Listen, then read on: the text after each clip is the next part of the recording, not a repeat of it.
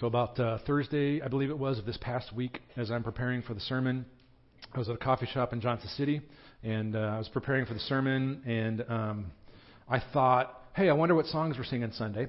And so I looked through the set list, and I started listening to the songs, and I was in the sermon writing groove, and when I get in the groove, like the whole world just disappears around me. And so there I am in this coffee shop, listening to the set list, bopping my head. I had my noise canceling wireless Studio Beats headphones on. Just kidding. Those are like $400. No way. No way. I literally had what is in my pocket all the time, my $10 Walmart cheapies. So I wasn't exactly jamming. Wasn't exactly killing it. I was being able to be heard by everybody because I was cranking up my $10 cheapies.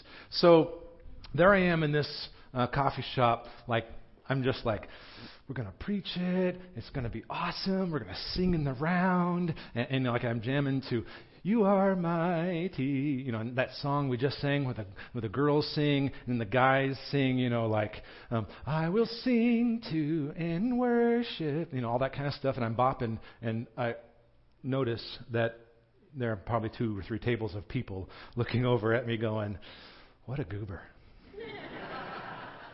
What is wrong with him?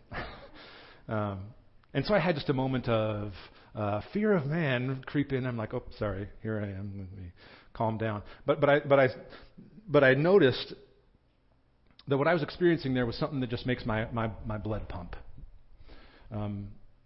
As I'm preparing for the sermon and I'm praying, Lord, use this time for us. Teach us about the mission that you have to save sinners. And I was getting psyched up and I was listening to the music and I realized it was because I love to scheme and to dream and to plan and to pray for the mission of God to save sinners through people in this church. This is what I'm called to do. I know it. Because if I'm willing to sit there and bop my head and look like a goober at a coffee shop in Johnson City, and I don't even hardly care what anybody thinks, that's the work of God in this guy right here. Because I care way too much about what everybody thinks. And so, before we jump into Acts 1 today, I just want to say, as a bit of you can call this a declaration if you want.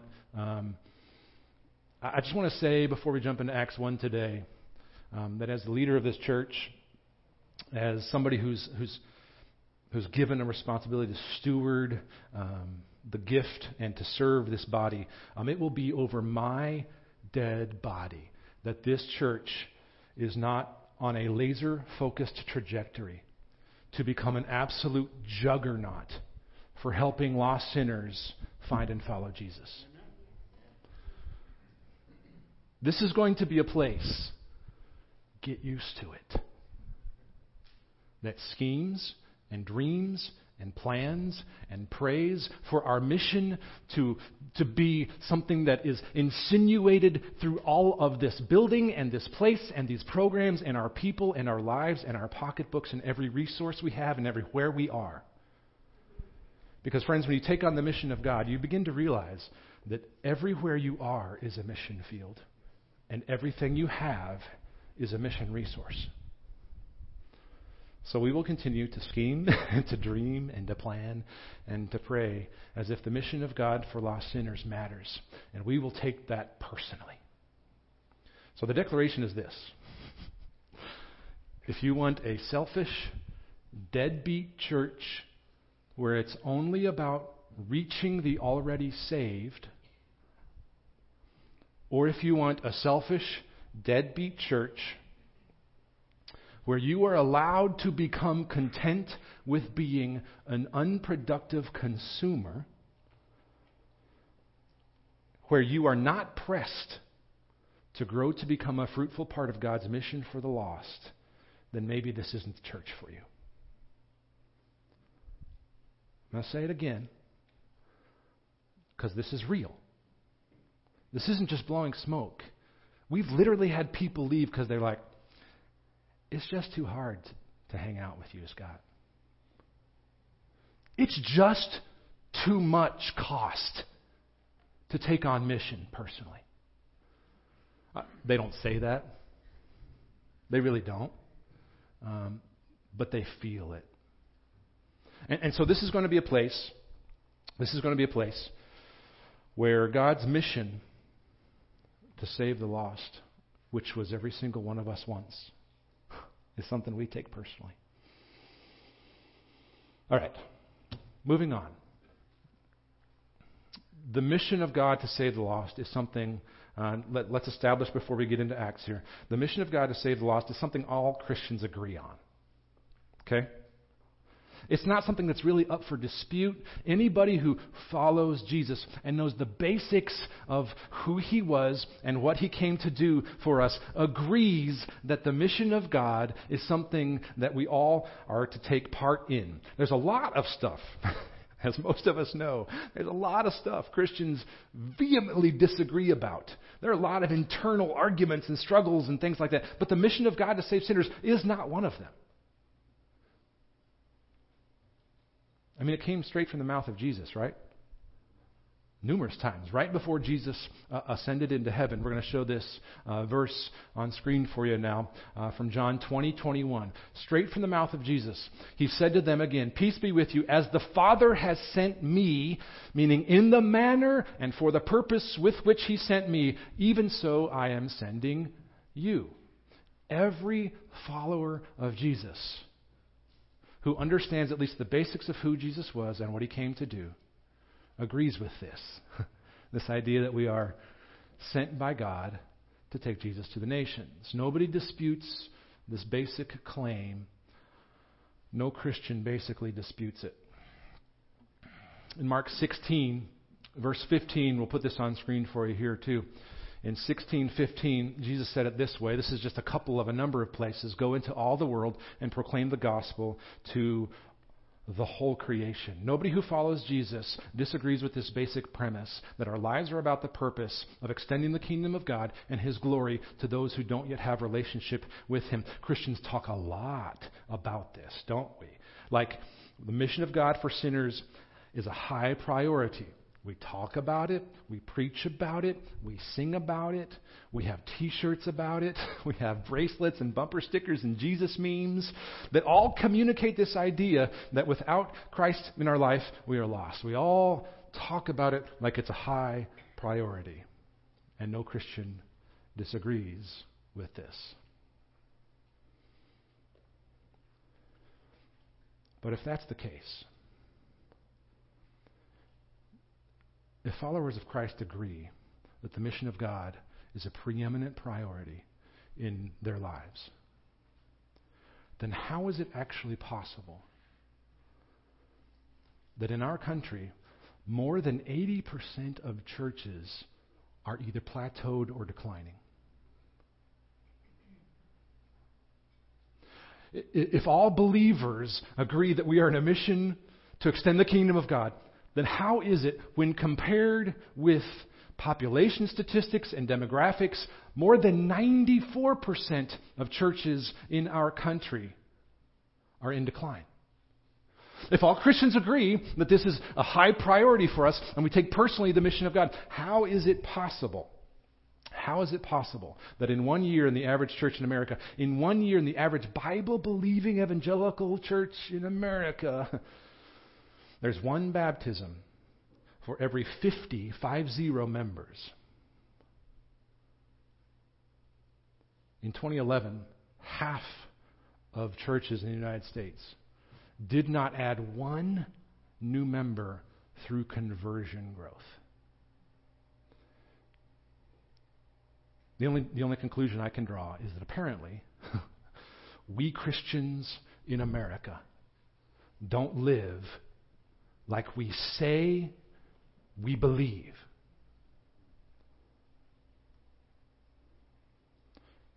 Is the problem resources? Clearly not.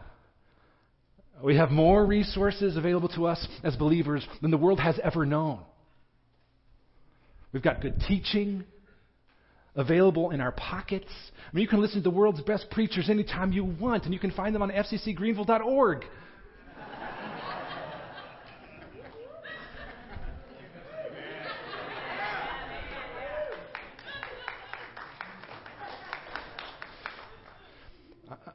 I'm pretty famous here,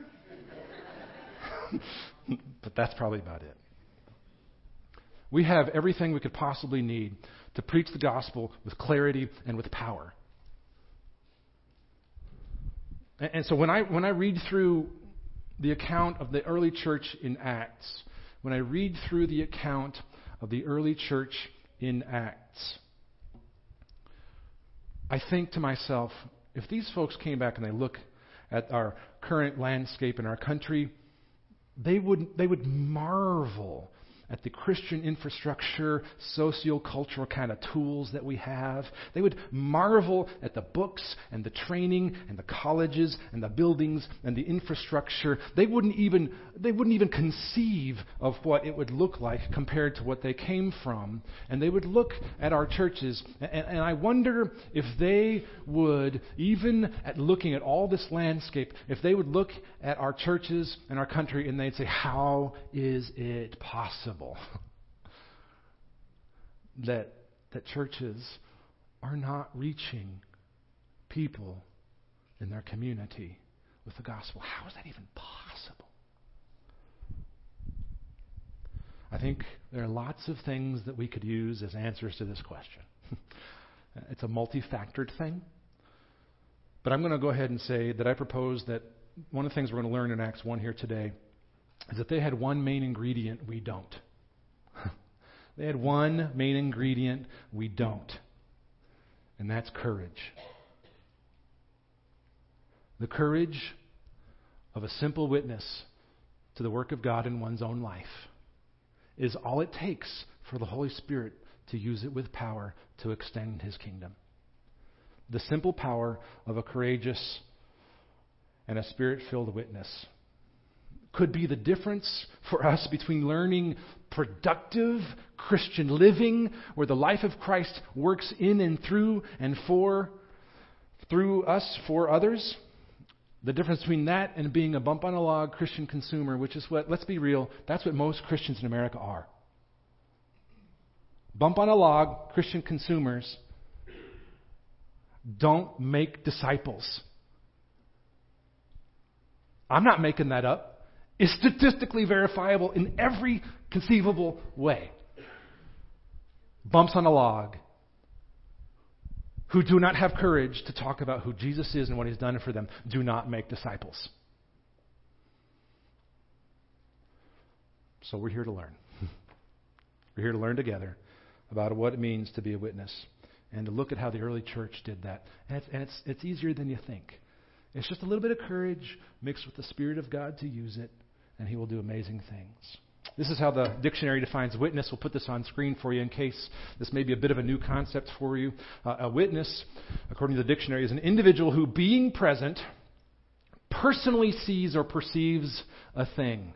A beholder. I like that idea that a witness is someone who's a beholder. Christian witness is simply being a beholder of the work of God. If you personally experience God in any form or fashion, then you have seen Him work, and then you are a witness. It's not rocket science. It doesn't take knowing the Greek. It doesn't require having the right answers or being an expert. Knowing more helps that, absolutely. But knowing more only helps if you have the courage to use what you know. The problem with the Christians in America isn't that they know enough. It's that they're not doing remotely enough with what they already know. All it takes is being a beholder of the work of God in one's own life, and you can be a witness. Jump in at Acts 1. A lot of cool stuff to cover here to see how this worked out in the lives of those first believers. Acts 1 through 8 says this: In the first book, meaning the Gospel of Luke, which was written by a doctor named Luke. In the first book, O Theophilus was probably a notable official or a wealthy patron to whom or for whom Luke might have been writing.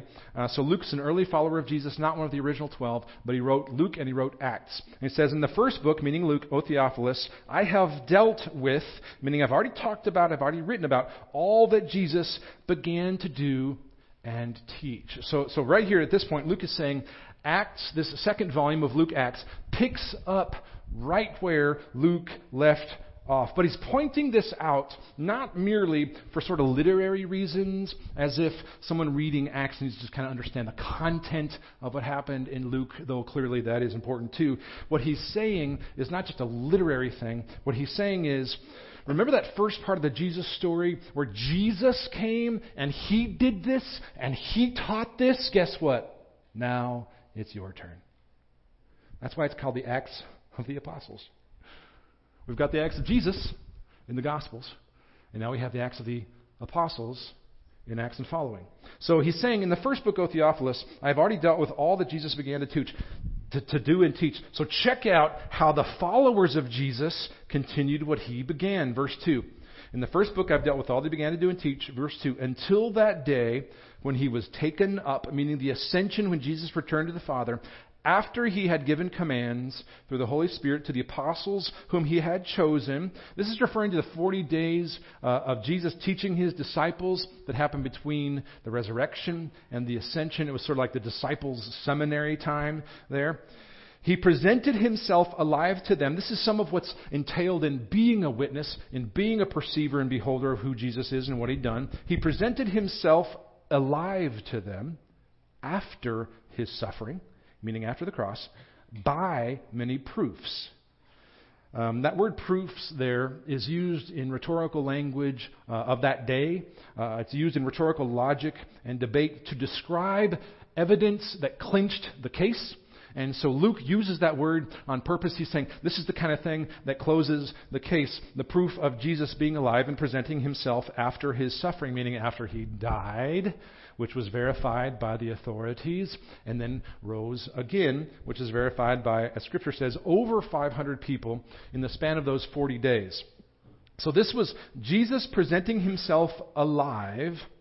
That word presented there in verse 3, he presented himself alive, speaks to how Jesus was very intentional. This wasn't an accidental thing. He was being intentional in presenting himself to them. So he goes up to doubting Thomas. He says, look, Thomas, check me out. Look at these. These scars are real. Look and believe. So he's being intentional about that process because they were going to be witnesses who carried on the work that he had started. So, if you're going to be a witness for Jesus, you have to see him in your own life, just like they saw him here. If you're going to be a witness for Jesus, like the first followers who witnessed it and saw it, you're going to have to experience it and see it and perceive it and learn to tell that story of his work in your own life. Now, of course, we can't go back to Acts. Wouldn't that be cool? The setup here is actually a time machine. We can't do that. But we can experience through, as we're going to see here, through the work of the Holy Spirit, through generations, the life of Christ in us, around us, in the lives of other people. I've been in ministry and I have a front row seat to see what happens in a lot of people's lives. And I can tell you that God changes lives. And he does so through the power of the Spirit in me, in you, and that's how you become a witness in terms of the content of the life of Christ to which we are witnessing. So that's kind of what Luke is establishing here in the early verses. Let's keep moving on, 4 through 8 here. While staying with them before ascending, he lived with them. While staying with them, he ordered them, meaning this wasn't an optional thing, he ordered them not to depart from Jerusalem, but to wait for the promise of the Father, which means don't jump into ministry, don't jump into being witness without waiting and praying for the power of God to do his work. Don't part from Jerusalem, but wait for the promise of the Father, for the Holy Spirit's power, which he said, check this out, you heard from me. This is one of my favorite phrases here. You heard from me, because it speaks to a lot. He's saying, I've already told you about this already. I've taught you about this. I've prepared you for this. The Holy Spirit's going to help you, and it's going to be great. But I've already been preparing for you and telling you to be prepared for this, to take over for me. So he said, you heard from me, for John baptized with water for the purpose of repentance, but you will be baptized with the Holy Spirit not many days from now. Jesus is saying here that God is going to do even more through the followers of Jesus than had preceded them. Think about how crazy this is. Jesus, perfect, flesh and blood, all at the same time, the power of God in him, working miracles. He says to flesh and blood, people who struggle with sin like you and me, you are going to do greater works than these I've done. Jesus himself says that. He says, this is what I've been teaching you about. This is what I've been preparing you for. This is what I've been showing you about in my own life. If you're a circler or a note taker, you may want to circle, you heard from me there. This is Jesus commissioning the apostles, the first church leaders, for their mission of spreading the gospel. Now think about this phrase, you heard from me. This is how faith in Christ is passed on. You heard from me. This is what I've experienced. This is the life of Christ in me. I told you about it. You heard it from me. This is how faith in Christ is passed on from one witness, empowered by the Holy Spirit, to another. Do we need to go over that again? From one witness who understands the life of Christ in them, empowered by the Holy Spirit, to another. I mean, just think about how it came to be, even in practical terms, that we are gathered here this morning. Sure, some folks put together some songs and a bunch of people put in quite a few hours of work to make today happen. But just think about how it came to be that in practical terms we are here gathered to worship Jesus. In a very real sense, this gathering wasn't called by Chris and the worship band or saying on social media or Facebook or Instagram, hey, come join us. In a very real sense, this gathering today, this very gathering today, your presence in these seats was not planned or called to order by us.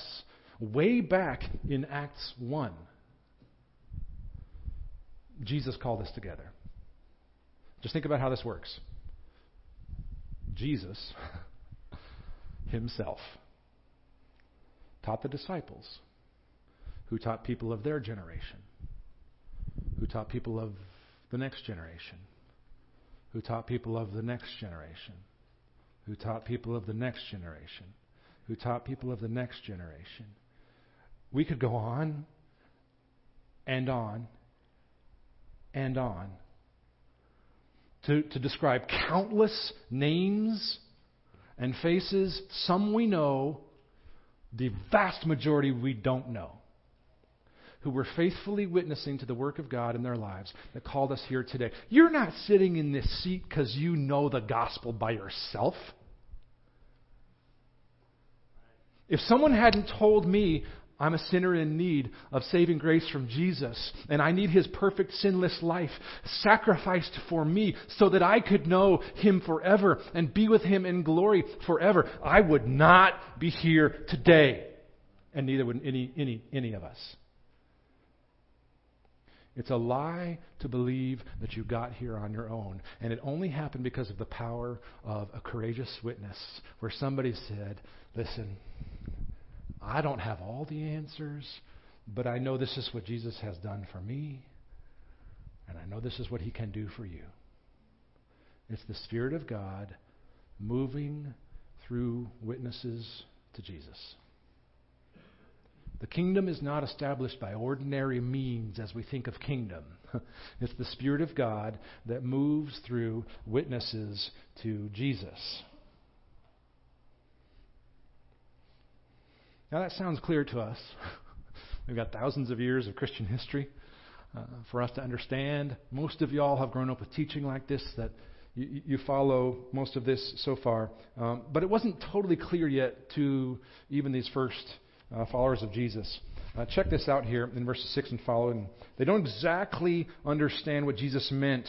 And they thought he was going to come and to rule and to reign with earthly kingdom power from an earthly throne, as they had been hoping that he was going to do.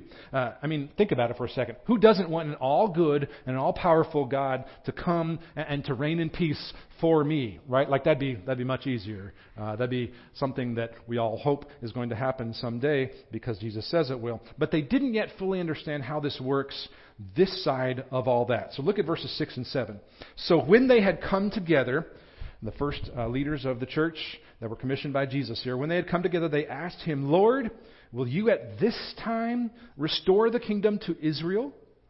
Are you going to establish this earthly reign of peace? And he said to them, it is not for you to know times or seasons that the Father has fixed by his own authority. Now notice that right on the heels of asking if he was going to come and to reign on earth,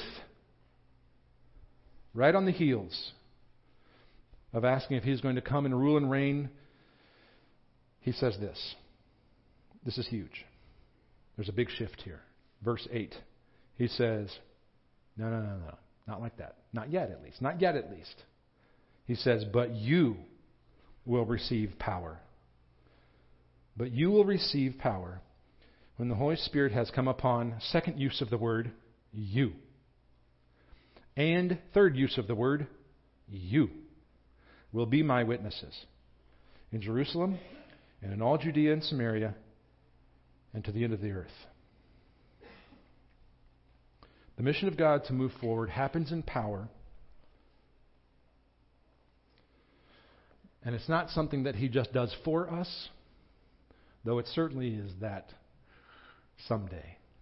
It's something he does in and through us. Don't miss the shift here. They had just said, Lord, are you going to restore the kingdom? Are you going to do this now, finally? And he says, no, not yet. Not yet. First, you take over. You will receive power when the Holy Spirit has come upon you, and you will be my witnesses. Friends, you may feel unprepared for this mission. You may feel like you don't have enough years of being a Christian and following Jesus. Maybe you feel like you don't know enough. You're unqualified. You're unlearned. You're too immature. You're too full of sin and shame. But Acts 1 stands as a lesson in the power of a simple, courageous witness. Acts 1 stands as a way of saying, listen, you can do this. You can do this. It doesn't require special training you may not have. It doesn't require special knowledge. It doesn't require a special office or a title. It just requires the courage, regular old courage, to communicate the work of God in one's own life and let the Holy Spirit do the work in others. It's really that simple. I want to close with a story that illustrates some of this dynamic. There was a Chinese farmer who had vision problems, and so he had heard about this missionary doctor. This Chinese farmer lived in the far interior of China, and so there's this missionary doctor that lived out toward the coast, and so this farmer went to this missionary, and the missionary removed the cataracts from the farmer's eyes and sent this farmer home to the far interior of China, being able to see. So it wasn't just a few days after that when this missionary looked out his bamboo window there from his hut, and he sees that formerly blind Chinese farmer walking into the window there, holding the front of a long rope. He's like, what on earth is going on? And he starts to see in single file behind that formerly blind Chinese farmer several other blind Chinese men and women holding on to a rope because this one man who couldn't see now sees, and he knows where to go to get the help they need. All he did was tell them what God had done for him. And they came along. Now, think about this story for just a second. This formerly blind man can't explain anything about the physiology of the eye. He doesn't know anything about the mechanics of surgery. He couldn't explain the techniques, but he could tell others. He could tell others who had operated on him and that now he could see. Now, let's be real. That's all people need to hear. All they need is embodied witness, mixed with a little bit of courage and the work of God in the lives of people to change hearts. That's why I know Jesus. That's how I got here. And for any of you, this is how you got here. And if this is a precious gift that you love and you worship Jesus for, all it takes is a little step of courage and faith that God will use to extend His kingdom. You can do this. It's not rocket science. It mostly takes courage, and God will use it. Friends, we would like to invite you to respond to this message today in whatever way appropriate for you. I want to invite you to come forward. If you're looking for a church home and you're a baptized believer in Christ, for us to be what we call a member is just to stand here as a believer in Christ and say, as a witness, Jesus is my Lord and Savior. And we take that as a verbal commitment to being a part of us as we commit to you. Maybe today is an opportunity for you publicly for the first time to declare Christ as Lord. We keep the water warm. We got towels and shorts and shirts ready. We're ready for you if that's something you'd like to do today. Among other believers who are here because of the power of witness, it's something we'd love to invite you to. Maybe you need some prayer. We would love to do that with you. We have folks who are ready to pray with you. Again, look for the curly-haired lady over there. Her name's Allison. If you have some questions about this, you're not sure what faith looks like, you're not sure about what the work of God is in your life, you're not sure about this, who is Jesus to whom I'm witnessing on the inside, we'd love to have that conversation with you. This is a safe place to do that. So, friends, that's what we invite you to as we stand and we sing together.